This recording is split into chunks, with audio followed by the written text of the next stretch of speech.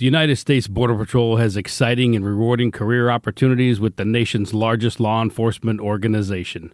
Border Patrol agents enjoy great pay, outstanding federal benefits, and up to $20,000 in recruitment incentives. If you are looking for a way to serve something greater than yourself, consider the U.S. Border Patrol. Learn more online at cbp.gov/careers/USBP. That's cbp.gov/careers/USBP. What's the easiest choice you can make? Window instead of middle seat? Picking a vendor who sends a great gift basket? Outsourcing business tasks you hate? What about selling with Shopify? Whether you're selling a little or a lot, Shopify helps you do your thing, however you cha-ching. Shopify is the global commerce platform that helps you sell at every stage of your business. From the launch your online shop stage to the first real-life store stage, all the way to the did we just hit 1 million orders stage. Shopify's there to help you grow. Whether you're selling scented soap or offering outdoor outfits, Shopify helps you sell. Wherever and whatever you're selling, Shopify's got you covered. Sign up for a $1 per month trial period at shopify.com/try. Go to shopify.com/try now to grow your business, no matter what stage you're in. Shopify.com/try. Welcome into The Verge, a show which covers the Baltimore Orioles minor leagues. The Verge is part of BSL Radio. Baltimore Sports and Life is dedicated to analysis and discussion on the Orioles, Baltimore Ravens, and the University of Maryland. The site has a team of writers providing coverage of those teams and houses live streaming content weekly. Join the conversations at the message board, like BSL on Facebook, and follow BSL on Twitter.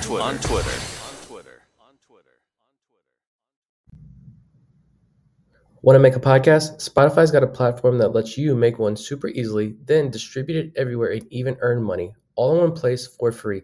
It's called Spotify for Podcasters, and here's how it works. Spotify for Podcasters lets you record and edit podcasts right from your phone or computer, so no matter what your setup is like, you can start creating today. Then you can distribute your podcast to Spotify and everywhere else podcasts are heard. Video podcasts are also available on Spotify. With Spotify for Podcasters, you can earn money in a variety of ways, including ads and podcast subscriptions. And best of all, it's totally free with no catch.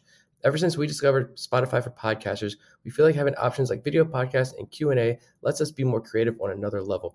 I highly recommend you give it a try. Download the Spotify for Podcasters app or go to www.spotify.com/podcasters to get started. Welcome on The Verge. This is Zach Spedden, joined as always by Bob Phelan and Nick Stevens. And we've got a lot of interesting topics to get into on tonight's show. We're going to talk about how we would combine tools of certain players into one. This is a segment that Nick brought up at the end of last week's show, and we decided to dive into it tonight. In addition, we're going to talk about Judge Fabian's hot streak at Aberdeen and Kobe Mayo's ongoing on-base streak with the Bowie Bay Sox. But first, as we like to do at the beginning of new shows, we want to welcome new members of our Patreon community. And with that, I'll turn it over to Bob. Yeah, we do have a couple of new patrons as I pull it up sneakily. Let's see. D. Blake, Danny Fitzmaurice, Ryan Miller, Mikhail Nathani, Cole Sims, and Alex Frick. Welcome aboard. I think the 7-day free trial thing is bringing some people in, and hopefully we're keeping them there. So thanks for joining. Yeah, absolutely. Right now, you can sign up for a 7-day free trial of Patreon. And if you want to go beyond that, you can join for as little as $3 and get access to our WhatsApp chat. And then at the $5 and $10 levels, get bonus daily content and monthly updates to our top 50 prospect list. And one of the guys that ranks highly on our top 50 prospect list is Kobe Mayo, who went 1 for 3 in Bowie's 5-2 loss at Erie on Sunday, extending his current on-base streak to 25 games. This is part of a season that has seen Mayo take off at Bowie, as he's hitting 280, 404, 513 with a 149 WRC plus in 235 plate appearances to start off this season with the Bay Sox. Also getting a little bit more attention nationally in top 100 prospect rankings, yet it feels like his season has really not gotten the due it deserves so far. And that's something we've talked about a lot on this show. So we thought tonight we'd take a little bit deeper dive into his success with the Bay Sox this season. And Nick, I'll start off with you because you've been bringing this up a lot on this show and on Twitter about how Mayo maybe not getting the credit he deserves for the success he's having so far. Just to start off, can you put into context what he's doing for Bowie over the first 2+ months and why it's been so impressive? Because these are phenomenal numbers he's putting up. I mean, ever since I said he's not getting enough love, I feel like he's just, the numbers and production he's putting up has been bigger each week since then. And I kept saying leading up to this season that the real breakout for Kobe Mayo was going to come this year. And I think it is fully here, because you have to remember a couple of things that I think get overlooked. He was drafted in 2020 as a high schooler. So he's already making that massive jump from the high school ranks to the pros, coming off that year, that final year of high school ball that got impacted by COVID. So that was a wash. Then he finally gets to begin his career in 2021, and he's got the knee injury that he missed half the year for. And he even said himself, I went back and read some interview he did with John Mioli, that he admitted when he missed half the year due to the knee injury, that zapped him of a lot of his strength and power. So he didn't have that, but yet he's still playing in 53 games across 2 levels and had a 981 OPS with the FCL Orioles and Delmarva. Then he gets to Aberdeen, meets that Aberdeen wall, and we heard firsthand that the batted ball data was much better than what the back of the baseball card said about him, and thought, all right, when he gets to Bowie, he's going to break out. It's going to be huge.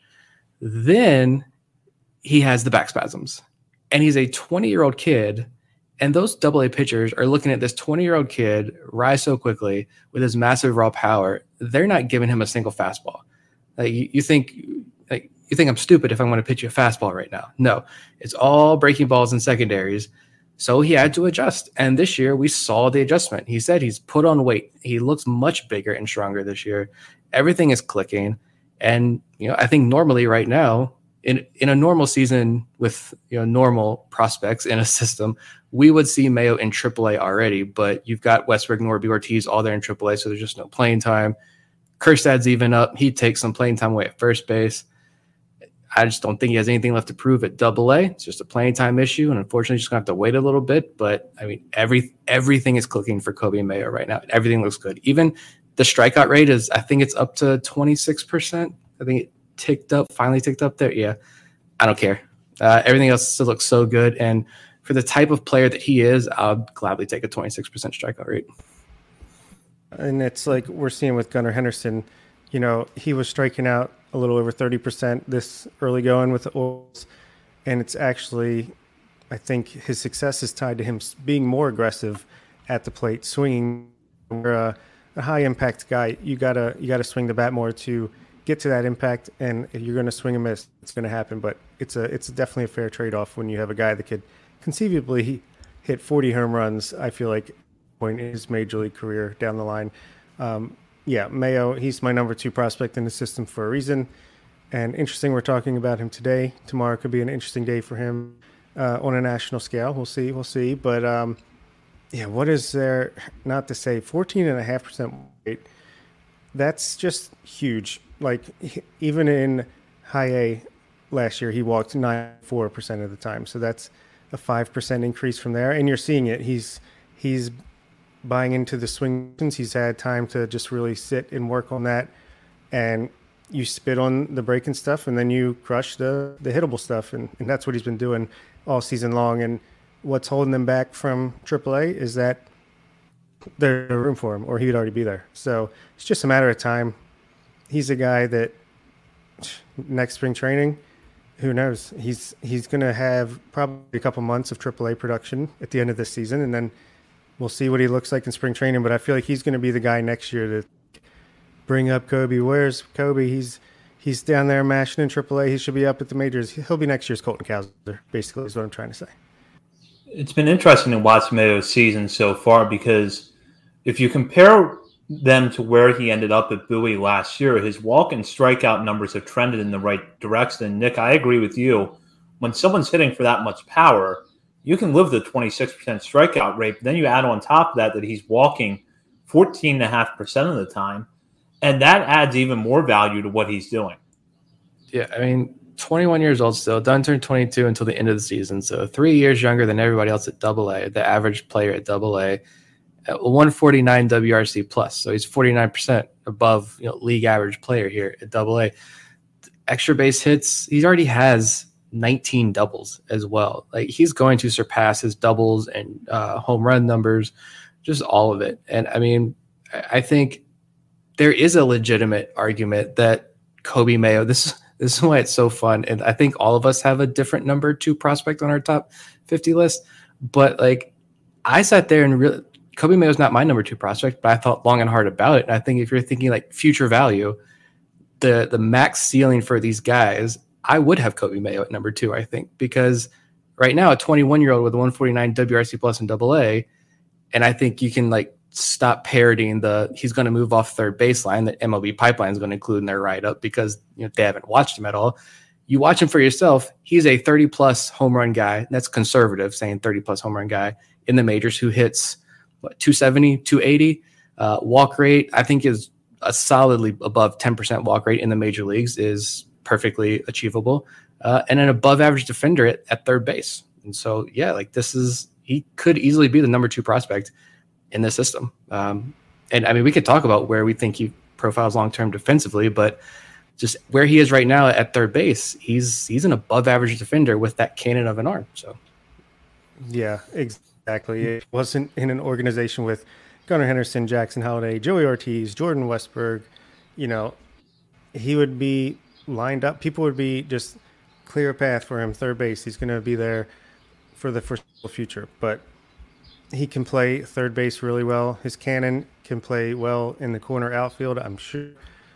First base, it feels like a waste to me to stick him at first base with that arm and just his natural athleticism. So I'm not going to ever put him there for me personally when I'm projecting down the line. But yeah, even if the walks at the major league level are only like average or a little bit above average, 8 to 10%, I mean, with his power, and I feel like the more he shows off the power, the more the walks are going to come up because pitchers are just not going to want to give him anything to hit, and that makes it easier to take pitches. So it's kind of like a vicious cycle in a good way for a hitter, as long as you can be patient enough and have the willpower. But yeah, it's exciting, and I'm glad we're finally doing a big segment on it this year because it's been a long time coming. He's been absolutely killing it. He's only got 8 home runs this year, but how many times, if you're watching his games, have he just like smoked one to the wall or just got under it and hit it to the warning track or pulled it foul slightly? He could easily have 12 to 15 home runs this year. So everything is looking great. We'll see what happens when the levy breaks and there are some trades and him and Prieto and all these guys that can cascade like we're used to upwards in the system. The home run thing, I've been wanting, I would love to see, like, we don't have access to this, but I would love to see, going back to his whole career, the overlay of his spray chart and how many home runs would have been home runs at Camden Yards. Because I feel like the rare time that he does send a home run the opposite way, it's just like instantly tweets of like, is that the first time he's ever done that? That's the first time I've ever seen him do that. He is a pull heavy hitter. I get that, but he's not hitting cheapies at Bowie. And I would be shocked if very many of those home runs that he's hit would be outs at Camden Yards, as in like that wall is not going to be an issue at all for him. But yeah, defensively, you mentioned how you thought it'd be a waste from at first base. I was going to pose that question to you guys because like third base, he's above average defender, but I'm envisioning a scenario here where Kobe Mayo isn't a trade piece. And let's just say he's going to make his debut here with the Orioles. Jackson Holliday is not getting traded. That's the one prospect I have confidence saying is not going anywhere. But if you got Gunnar and Jackson on the left side of the infield, Kersad's out there playing the outfield, maybe Kowser, Cedric Mullins, Hayes, whatever combination of these guys. But honestly, like, I don't know if I'd be too upset if he ends up at first base, just because I want that bat in the lineup. But I thought he'd be playing outfield already by now, especially because I think we talked about this before, that we'd probably start seeing him play in the outfield some once he's settled in at the plate. He's clearly settled in, but we really haven't seen him play any outfield. So I'm wondering if we eventually do at any point see him play some right field at Bowie, or when he gets moved up to Norfolk and they have to get all these guys playing time at some point. But it's interesting. It's going to be interesting to see where his development takes him defensively. Yeah, and when you put it that way, yeah, I'd rather have him at first base than not in the lineup. So, yeah, we have too many bats, too many talented players, not enough spots. Darn, what an issue. You try to get him in the lineup any way you can, especially because the direction the Orioles are going in, and rightfully so, is left-handed power.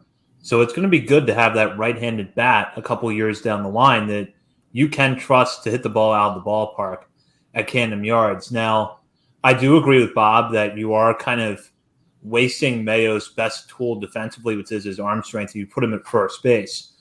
But any way you can mix and match and get his bat in the lineup is going to work. And the reason that I'm optimistic the Orioles are going to find a way to make that work is that look how they handle players at the major league level now.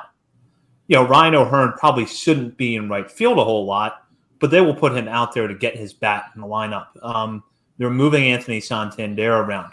I have all the confidence in the Orioles deciding that if Heston Kjerstad and Kobe Mayo are deserving of a spot in the major leagues, they will rotate those two between right field, first base, DH, as often as they have to get their bats in the lineup, especially when Jackson Holliday gets there.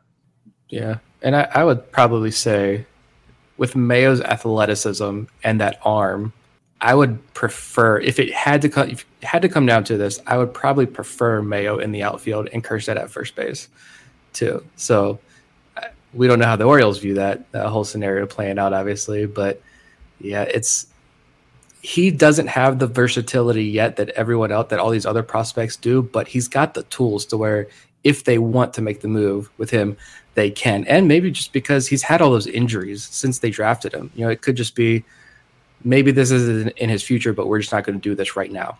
Keep you at third base, keep you at first base and Bowie, and let's get through this year. But yeah, I don't know. It's a good point. Yeah. And even if he is, like you said, between him and Kjerstad, between right field, first base, DH, Gunnar Henderson, God forbid, twists his ankle, minutes a week, you can slide Kobe Mayo over to third base and not really miss much of a beat. So, yeah, it's nice that a lot of these guys can move around if needed. And, yeah, it's crazy because we have, the third best record in baseball, the Orioles, but I'm still, super excited about the future because I think we're only going to get better and better as the next few years go on. Because we're sitting here talking about the third best team in baseball who has the third number one prospect, or will have the third number one prospect of baseball. And then you've got a guy like Samuel Basallo over here, some 18-year-old catcher who is now a top 100 prospect. He jumped, where was he ranked at Baseball Americas? He jumped from nowhere to 80 something. It's like, come on, guys. I mean, it just keeps coming. What do we have now? 8, 9 prospects on the top 100 for Baseball America?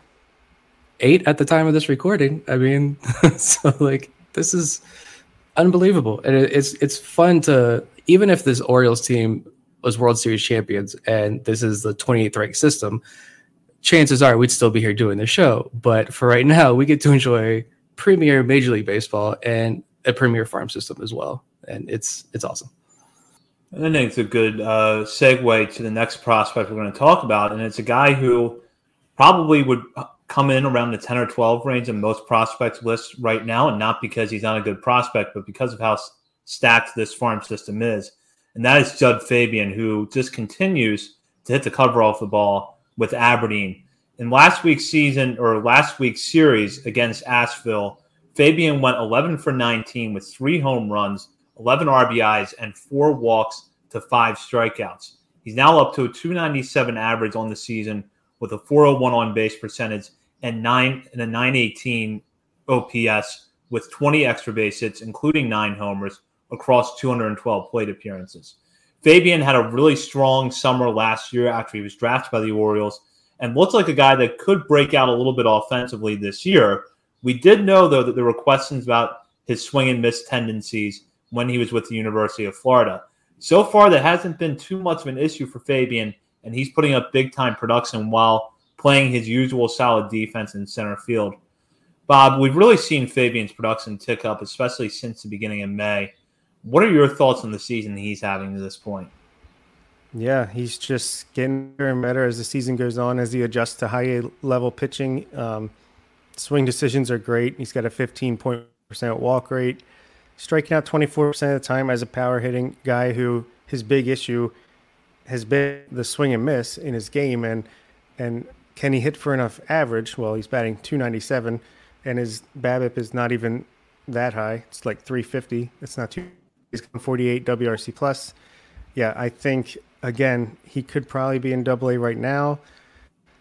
Oh, by the way, he's a year and 2 months older than Kobe Mayo, and let that sink in for what Kobe Mayo is doing in AA. But yeah, he plays excellent outfield, center field, excellent center field, true center fielder. He can walk a ton. He's got a great eye. He's got power, and right now he's hitting for average. He's made contact with the ball, and it's really nice to see. If the Orioles have figured out how to cut down swing miss, he is a legitimate top 10 prospect in a loaded farm system, and the rich get richer. Yeah, I think I'm looking at a report here that gives him a 35 hit tool. I think that might need to be updated a little bit, but yeah, he same thing with Kobe Mayo. In a normal system, in a normal year, he would not still be in Aberdeen, and he shouldn't play another game in Aberdeen. We know he probably will. It looks like promotion days are going to be Tuesdays now. It was like the Orioles like to mess with us this year, push it back a day, but that's fine. Like you look at Bowie's roster, and they've got Billy Cook, Shane Fontana, John Rhodes, Zach Watson, and Dante Williams. Like Cook can play the infield. You can cut Ben DeLuzio in AAA, move Fontana back up. I'm not prioritizing Zach Watson's playing time. You put Fabian in center field, John Rhodes in right field, Dante Williams in left field. Not a single batted ball is going to land in Bowie for the rest of the season, and Judd Fabian can start facing AA pitching now, which is what I want to see. Like he even really wasn't lighting up the stat sheet the first month or so of the year, but then I remember like I'm watching Aberdeen and he gets a base hit, and I'm like, man, I feel like Fabian's been hot, and I look and it's like he's okay. I mean, everything's just kind of average, but the last couple of weeks, last month or so, he's up to 10, 11 doubles, like 8 home runs. I think he's homered in back-to-back games now, or 2 of the last 3 or something like that. The numbers are just phenomenal. Bob mentioned the strikeout rate. That's fantastic right now as well. We'll see what that happens in AA, and I've made it a priority to watch more guys defensively and make note of that. And Aberdeen has like the worst camera angles from these clearly like stationed cameras across the stadium that have numerous blind spots in the field when balls get put in play. But Fabian's so smooth defensively out there in center field. I'd say if he's not the top center field defender among the top prospects, he's very close. Like he's got the complete package. And like Bob mentioned, the average, that's the kicker for me. If he's going to hit 300 in Aberdeen, what is this guy going to do when he gets up to Bowie and playing this hitter-friendly park? I was excited about Fabian coming into this year. I'm even more excited after watching him this first half of the season. Oh, by the way, he's got 18 steals. Like, where did that come from? I know he's got a little bit of speed, but that's pretty crazy. And since May 13th, he's batting .370 with an 1162 OPS, 321 ISO, 16.7% walk rate, and only a 22.5% strikeout rate. So the facts bear it out that he's getting better as the season goes on. He's less, walking more, hitting for more power. All 11 doubles on his season coming at span. He also has 9 home runs. So, yep, a lot of love for Judd. Well, and to add on to what Bob just said, look at his OPS totals by month. 764 in April, 853 in May, and so far through 9 games in June, 1433. So the production has really picked up big time, as Bob identified there, probably since about the middle of May. So by August, he should have like a 2352 OPS in AAA. It seems to be about the way it's going. And Nick, I want to backtrack to what you just brought up with Bowie's lineup right now. I kind of agree with you. You could find room somewhere in the lineup and somewhere in the outfield for Fabian. Watson can go to can play every few days off the bench. Dante Williams slides over to the left where he's going to cover everything. You're right. The ball would not drop in that outfield all season. And Billy Cook, is there a position that Billy Cook can't play? I mean, you can move him all over the place.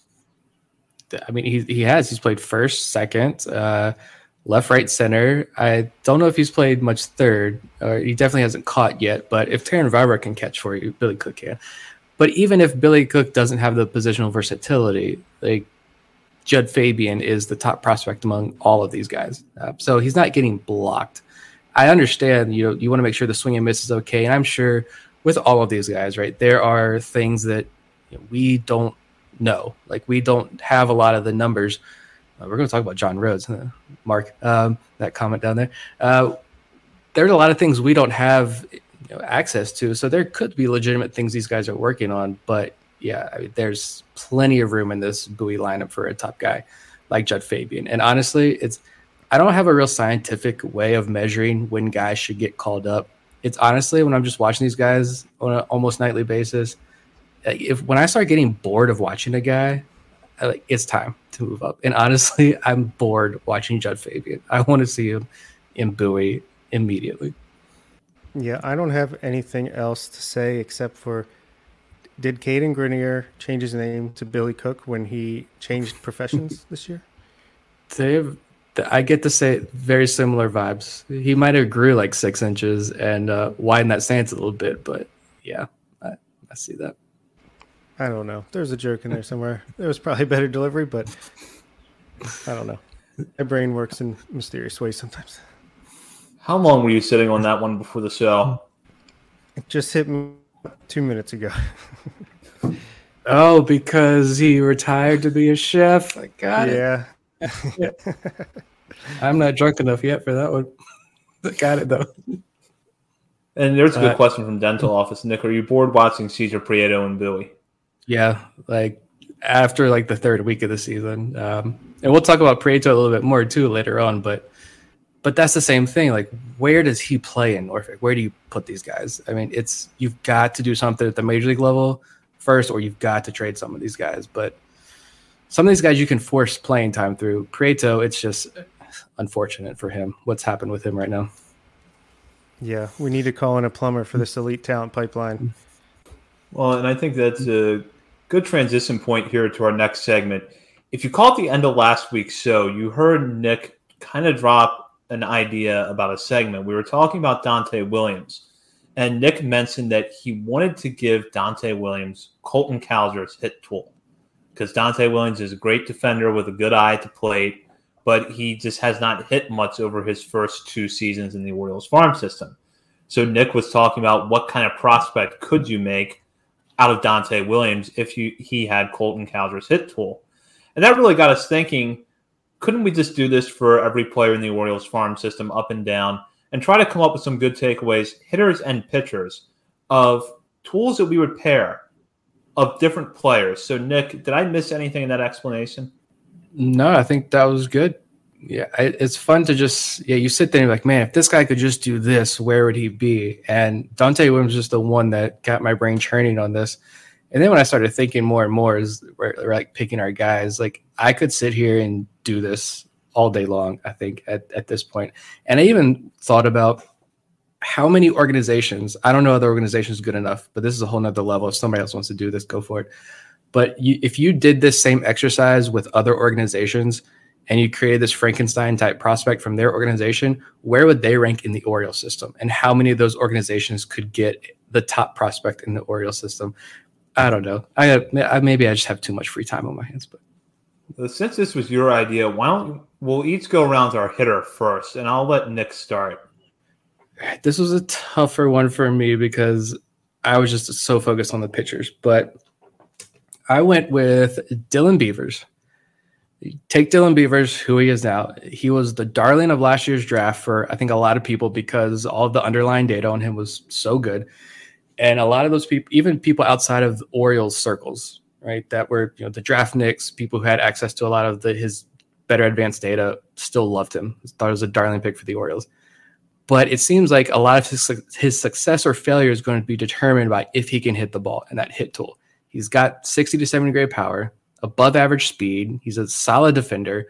He's a threat on the base paths as well. And I think he's got more than enough tools to be a competent right fielder, as is at the major league level.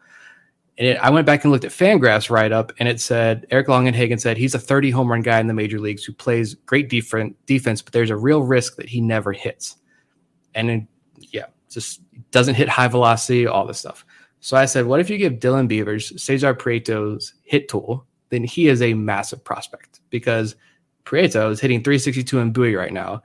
He is the Cesar Prieto that rocked Cuba. He's super aggressive at the plate, but he only has a 6.2% strikeout rate, which is through 225 plate appearances. This is unbelievable.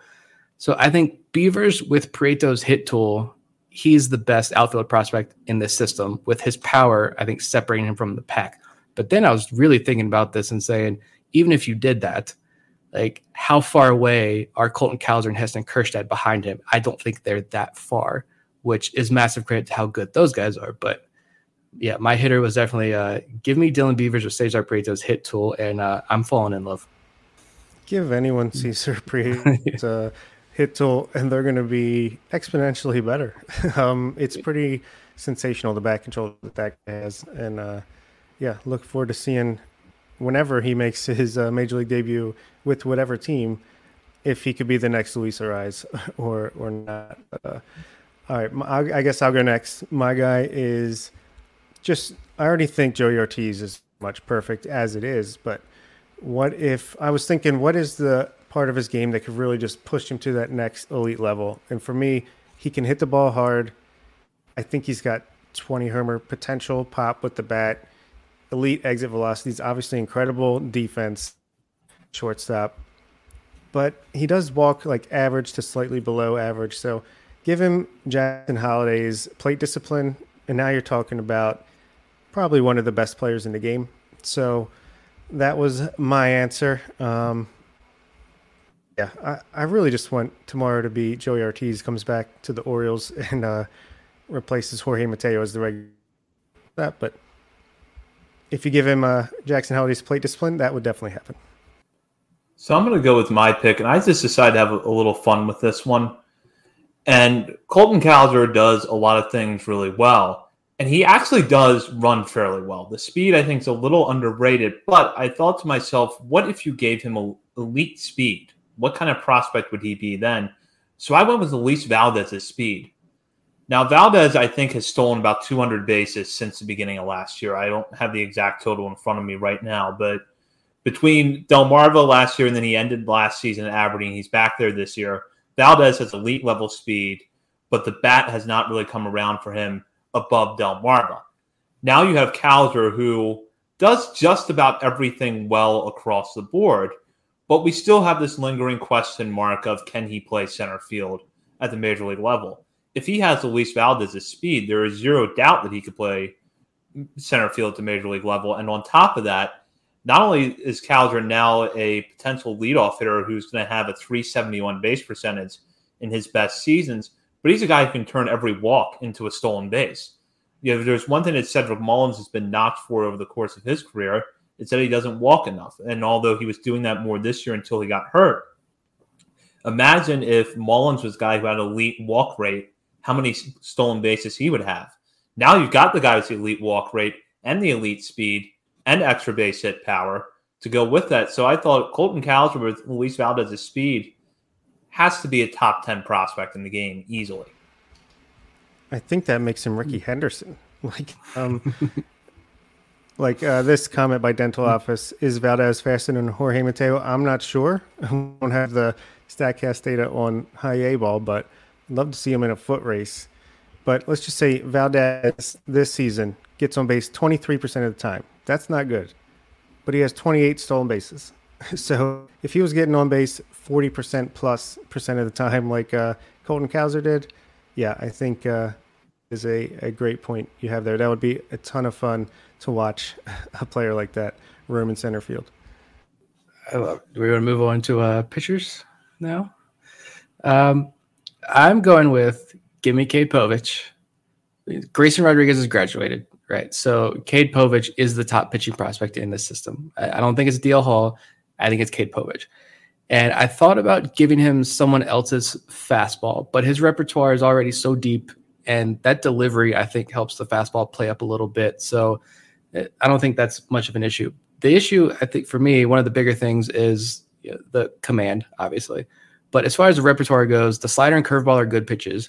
But give me Cade Povich with Carlos Tavares changeup, which is a beauty when it's on, It's this dancing changeup that falls through this trap door right when it reaches the plate, and it is a massive weapon. I wanted to say Xavier Moore's changeup to give Xavier Moore some love and talk about him a little bit in this segment, but I've watched so much Carlos Tavera that I love his changeup the best. So that completes Povic's kind of war chest of weapons that he has. But now the trouble is throwing strikes some nights, about half the nights, I think, so far this season. But if you give him the pinpoint command of Kyle Branovich, Cade Povich is now one of the top pitching prospects in all of baseball. Like, Branovich doesn't have the truly elite stuff except that knuckle curve, which I know elite gets thrown around pretty loosely when talking about like prospects and tools and stuff. But Brnovich's command and that knuckle curve would have had him in the major leagues last year if it wasn't for Tommy John surgery. So give me Cade Povich with Carlos Tavera's changeup and Kyle Branovich's command. You've got a superhuman. I was going to say like Chase McDermott's fastball, but I don't even think he would need it at that point if he's got the good changeup and the command and everything else working for him. Yeah, that would be pretty nasty. For me, I went with, the best base you possibly get for a pitcher in this organization, and that's Gene Pinto, of course. He works fast. He gets ground balls. He's fun to watch. He's got great slider, changeup, curveball, great slider, changeup combination that really obviously is working for him because his swinging strike percentage is like some of the best in all of minor league baseball right now in high A. If you give him the fastball of Wanderson Charles, for a guy who sits in the mid, can touch upper 90s, who, let's be real, I really want to shout him out because he only has 5 walks to like 18 strikeouts this year. I feel like he could really be the next Felix Bautista. If the Orioles just randomly just grabbed him, minor league free agent, and turned him into like an elite back-end arm like they have with Cano and Bautista, that would be awesome. But give his fastball to Pinto. I think he could use it better than Wanderson. And then you give him Cade Povich's curveball, which is insane, ridiculous, because that's like the one pitch I feel like that outside of an elite fastball that Pinto doesn't have at the moment. And then I just want to also shout out Ryan Watson. Give Pinto Ryan Watson's just grittiness, that mound presence that he has, where even when he doesn't have his best stuff, like Sunday, he went out there, he's grinding, he's doing whatever he can to make it work, to limit the damage, and I feel like that's super when it comes to adapting to the major league level. So give Gene Pinto, Wanderson Charles fastball, Cade Povich curveball, and Ryan Watson's mound presence, and bring home the Cy Youngs. And give every pitcher Gene Pinto's pace and tempo on the mound, and we don't even need a pitch clock. And while you're at it, can you give him that little shuffle that he does when he gets a strikeout? Because we talk about K struts all the time. Pinto's shuffle off the mound is up there among K struts as some of the best in the system. Yeah, and shout out to it was the Orioles player development account giving Gene Pinto some love with a little video on Twitter today. I mean, I'm not going to say we called it first, but we called the Gene Pinto hype first, and oh yeah, we were early birds on this. It's good. I'm glad he's, fastball, all that stuff aside, I'm just glad that Pinto is he's assuming his place back on the throne this year as a king of this system. Love to see it. So for my pitcher, I took Chase McDermott, who we know has elite level stuff, but has issues with his command, and decided to give him Garrett Stallings' command. And I feel like when you could flip these two guys and still have a really good pitcher.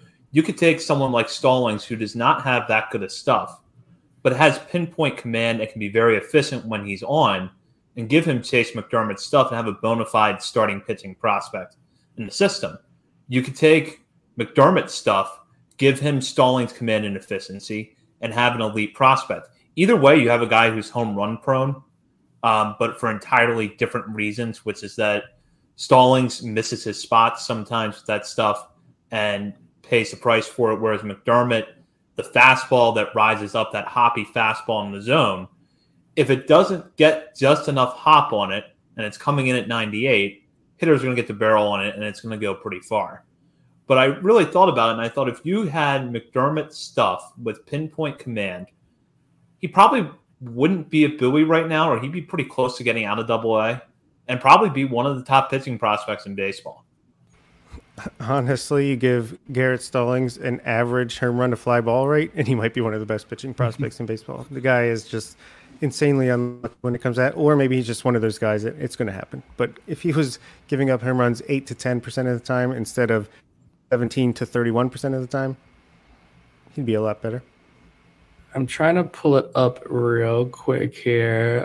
Talking about McDermott. Here it is. John Muley's article today. And we were talking about this earlier. We've kind of touched on the fact that we kind of see Chase McDermott almost getting into this, falling into this DL Hall type trap with the command issues. And John Muley had a great article today. Muley is doing the Lord's work here by doing this like Arms on the Farm or something series where he's highlighting the pitching prospects that, because there is legitimate good pitching talent in this organization. And he's kind of highlighting all of these guys. Like, there was Justin Armbruster was the first one. He did McDermott today over at the Banner. And he talks about his stuff, the fastball, and shows the numbers here. If I can find it. I don't see the numbers. Pitches per down. Okay, the success already says opponents have a 560 OPS off McDermott at AA entering this season with a 194 batting average on balls in play. He's faced 218 batters and allowed just 13 extra base hits. He says there's not a lot of evidence that bad things happen when he does come into the strike zone. So it stands to reason if he can be around the zone more often, the outcomes would still be positive ones. So even when he throws strikes, hitters are not successful against him. The issue, minus his last 2 starts, which have been fantastic, he's got to throw the strikes.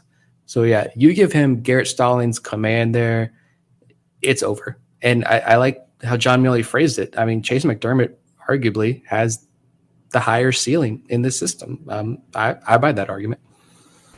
And funny anecdote that kind of goes along with Zach's pick here. I believe McDermott and Stallings both pitched in the same game one day. McDermott had 1 walk. Garrett Stallings had 4. They both pitched. Yeah, that's a good point. That when McDermott is in the zone, hitters generally aren't squaring up on his mistakes. I just looked at his home run to fly ball rate, 9.4, which for a guy with that velocity is pretty good. Yeah, and he's coming. I know he only walked 1 guy last time. I think the start before that, I don't know how many he walked. I don't have his game log in front of me, but he walked 6 the one before that? Okay, never mind. Well, it was a good 1-game turnaround at least. He knows it was an issue. He acknowledged that when he came on the show. Was that during spring training when we had him on? He acknowledged it. The organization obviously knows that, but they targeted him also knowing that the walks were up, that control was an issue. So, yeah, I was wrong. It was 1 again. It was 5 and 6 the 2 starts before that. Even better. So we're on a 2 start. That's a streak. I'm calling it a streak. We'll see what he does. I mean, John Muley pointed this out as well. We've talked about this as well. The floor, even if the control isn't there, it goes back to, again, it's a lot of the same talking points with DL Hall. The floor, that fastball, his curveball, which I don't know how he throws that thing.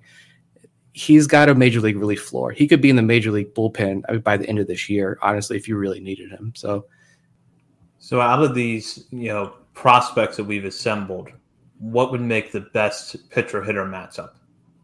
I feel like we got to put this to a poll on Twitter or something because I like them all. But obviously I'm going to like the ones I created because I love Joey Ortiz and Gene Pinto. Yeah, I was going to say, I wanted to put this out there on Twitter. Like, if you could give anybody, or, we don't really fish for YouTube stuff. So if you want to put it in the YouTube comments, if you could give any Orioles prospect the tool of another prospect, who would you give it? And what would you give them? I think it's fun. We're getting into the dog days of summer. We can only sit here and say Jackson Holliday is great so many times on so many shows before it gets a little old. So this is a little fun to think about. Yeah, absolutely. And with that, we'll go into our final segment of the night where we shout out players for something they've done recently, whether it's been a good game, a good week, or something interesting in their stat line. I'm going to start with Bob because we are now a full week into the FCL and DSL seasons, and Bob has chosen to highlight an FCL prospect in the segment this week. Yeah, just because, I don't know. I didn't know a ton about this guy coming into this season. I mean, I've seen the name tracking. He was in the FCL last year. He had 99 plate appearances and batted .213 with a 57 WRC plus. But Rolfie Cruz has come into this season. It looks like he's made some changes because it's only been 4 games, so let's see. I'll cool my, but it is a good first week of the season. Over 17 plate appearances. He's batting. Wait, this is not including. We had another triple. So before today's game where he was 1 for 2 with the triple and a walk or something like that. He had a good game. He's batting .429 with a 1529 OPS, 268 WRC plus, 17.6% walk rate, same exact strikeout rate, 2 home runs, 2 triples, 3 stolen bases. So shout out to him. He's 11, listed at second base on Fangraphs, but I think he's been playing first base for the FCL this year. But hey, if the bat can play, I'll take a pop-up name out of the international signing class anytime if he can keep it up. And then my pitcher, I just want to shout out, I know we talked about him last week, but Easton Lucas, he got promoted to AAA, and he made his AAA debut. 2 innings, 1 hit, 1 walk, 4 strikeouts, runs. Good start. So maybe we see him. I don't think he's going to make the major leagues this year, but maybe we see him set himself up for a surprise 40-man roster ad in the offseason, or at least a chance to make his major league debut sometime next year. Yeah. The only issue with Lucas is it could make for a very interesting conversation once we see him more in AAA is that Rule 5 thing again coming up. And now if he's going to perform well at AAA, that's a whole nother discussion. But I went with John Rhodes as my hitter. He's not outside of our top 50, so cheating a little bit with this one. But I know somebody made a John Rhodes comment earlier on. Here we go, talking about Rhodes. I don't think we've talked about him all year on this show. I don't think so. And so I want to take the opportunity just to highlight him. He's hitting 370, or he hit 370 last week, while leading Bowie in at bats. 433 on base percentage, had 2 doubles, a triple, a home run, also stole 3 bases. I realized this week that I don't think I'd even looked at John Rhodes' numbers this season. If I'm being honest, I've been traveling like crazy. I feel like the last 3 weekends. Finally looked at John Rhodes, and he's hitting 260 with a 358 on base percentage for the year. 10 doubles, 4 home runs. And you break it down by month. He had a 207 average, 602 OPS in April, 241 average, 753 OPS in May. And then in the month of June, and he's only 10 at-bats away from his April-May sample size, so fairly comparable here, 357 average, 1081 OPS in June. I hope he keeps this up because we've mentioned this a lot before in the last 2 years, I feel like. Rhodes has the skills to make some pretty big noise in this organization. If I could just say, add on to a little bit, in 89 plate appearances since May 19th, he's batting .311 with a 968 OPS, 14.6% walk rate, 230 ISO, 6 doubles, a triple, 3 homers, 4 stolen bases. So, yeah, he's got all the tools to be a 5-tool guy. And if he's healthy and he's finally putting it together, love to see it. And plus defender out there as well. I feel like he highlight real plays. He makes a lot of them. And my pitcher, I don't care if I'm the only one on the Resharp bandwagon. I'm going to ride this train as hard as I can. I love this guy. I don't know exactly what it was that drew me to Resharp after the draft, but I remember doing a day 3 draft recap show. I didn't get thanks for that from the one person who complained last year that we didn't do a day 3 recap. But anyway, whole nother story. And I said, for whatever reason, Resharp is the guy that I'm going to watch out for. I think it was Mason McRae. I'm going to do Mason McRae a shout out here because he's amazing and I love all his work. Coming into the draft, he said Sharp's got a 55 grade fastball, the makings of a sweeper with plus potential, a curveball, changeup that he never uses, but he's got starter traits. He got bumped up to high A, threw 3 1/3 scoreless innings last week, 2 hits, 3 walks, 5 strikeouts. The walks, there are a lot of them. Can't deny that. But he now has 24 innings into the season between Delmarva and Aberdeen. He's got a 1.5 ERA, a 115 average against, and 34 strikeouts, and no home runs allowed. So just stop walking, guys. And yeah, I like Sharp. I sat down and got to watch him a lot when he got moved out to Aberdeen in these 2 outings he made. overpowering guys with the fastball at the high level. Love to see that. Just get those walks down, man. And Sharp is going to be a guy to watch. Here's my anecdote for him. Good news. He's only given up 9 hits over 24 innings pitched this year between low A and high A. He's walked 27 batters and struck out 34. So at least he struck out more than he's walked. But yeah, if he can get that command/control under control, yeah, he could really take off. I'll go now with my hitter and pitcher for the week. For hitter, I want to shout out Trendon Craig, who's back after an IL stint. His week actually started down in the FCL. He had 3 rehab games there before moving up to Delmarva and finished his week with a 3-for-4 performance on Sunday against Down East, and overall went 7 for 22 at the plate with 3 RBIs and 3 walks in that span. Craig was a guy that last year we thought could have some helium. He hit well in Delmarva, did get to Aberdeen at the end of the year. Right now, it's really just going to be about getting consistent at-bats for him and getting settled in. And one thing to remember, Craig's still 22 years old, drafted out of junior college, so he's a little bit raw compared to some other college guys that came out of the 2021 draft class. So a little bit of time, more at-bats needed, but an encouraging start coming off the IL from him. And then for my pitcher, I'm going with a guy that's becoming a regular in this segment this year, and that's Alex Pham. Pham on Saturday struck out 11 batters over 5 innings of work against his 2 walks in a win over Asheville. With that performance, Pham has now struck out 67 batters this season over 45 and a third innings pitched, posted a 2.58 ERA and a FIP of 3.57 in that span. So he's been really effective out of the gate for the Ironbirds and has another double-digit strikeout outing over the weekend. Yeah, and another good thing that the FCL is back. It's not just that we get all these great prospects to talk about and keep track of. We get a sneak preview of who's coming back from injury. Colin Burns was 0 for 3, for example, so it sounds like he'll be back soon.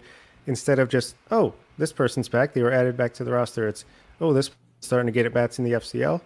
Probably a week away from returning. And Trendon Craig was that this week, as well as Ryan Higgins and a couple of Toby Welk, I think. So, yeah, great to see Craig back. And looks like a lot of guys are getting healthy right on this time. So, reinforcements. We needed them. Yeah, I was going to throw out one more name here real quick. You mentioned FCL and guys coming back. I forgot Zach Lowther was in the organization until he pitched 1 inning in the FCL, and then the Orioles said, never mind, you can leave. But and cut him. But Michael Hernandez, just shout out Michael Hernandez because he's pretty much almost fell out of our top 50, I think, with our latest update. 5 games, he is 8 for 24, so a 333 average. Hit his first career home run today before we recorded this. 361 base percentage, 902 OPS. Only 5 games, but another shortstop to add to this organization if he's going to turn things around. He's still only 19 years old. Doesn't turn 20 until after the season, October. So love to see that from Michael Hernandez. It's funny we talk about the shortstop depth at the top of the minor league system, but wow, at the bottom, if some of these guys pan out internationally, Ben Cosme, Hernandez, Arias, the new guy, Luis Almeida, Aaron Estrada, like the list just is insane at the lower minors, even if only half of them end up being anything. Absolutely. And it's been fun this week to look at the Orioles farm system from top to bottom and highlight some of the guys that are really breaking out with big performances. And we will be back next week. In the meantime, you can follow us on Twitter at BSL on the Verge and also check us out on Facebook and Instagram. And while you're browsing around the internet, be sure to head over to BaltimoreSportsAndLife.com, where you can catch the latest coverage on the Orioles, the Ravens, college sports, and more. And while you're on BSL, be sure to hop on the message board and join in discussing with fellow readers of the site as well as contributors. For Bob Phelan and Nick Stevens, this is Zach Spedden. You've been listening to On the Verge. That'll do it for this week's episode of On the Verge. Be sure to check out our Patreon page where you can help show your support for the show and get bonus content, including monthly top 50 updates to our prospect list and daily game recaps during the season, and much, much more. High Five Casino. Social casino fun with real prizes and big Vegas hits. Have you had your high five moment today? Hey there, I'm Bob. Before High Five Casino, my high fives were more like low threes. But after my high five moment, boom, high fives all around. That's the spirit. High Five Casino is turning every moment into a high five moment. Visit h5c.fun. That's h5c.fun and start spinning and winning today. High Five Casino. High Five Casino is a social casino. No purchase necessary. Void where prohibited. Play responsibly. Terms and conditions apply. See website for details. For the ones who get it done, the most important part is the one you need now. And the best partner is the one who can deliver. That's why millions of maintenance and repair pros trust Grainger, because we have professional-grade supplies for every industry, even hard-to-find products. And we have same-day pickup and next-day delivery on most orders. But most importantly, we have an unwavering commitment to help keep you up and running. Call, click Grainger.com, or just stop by. Grainger, for the ones who get it done.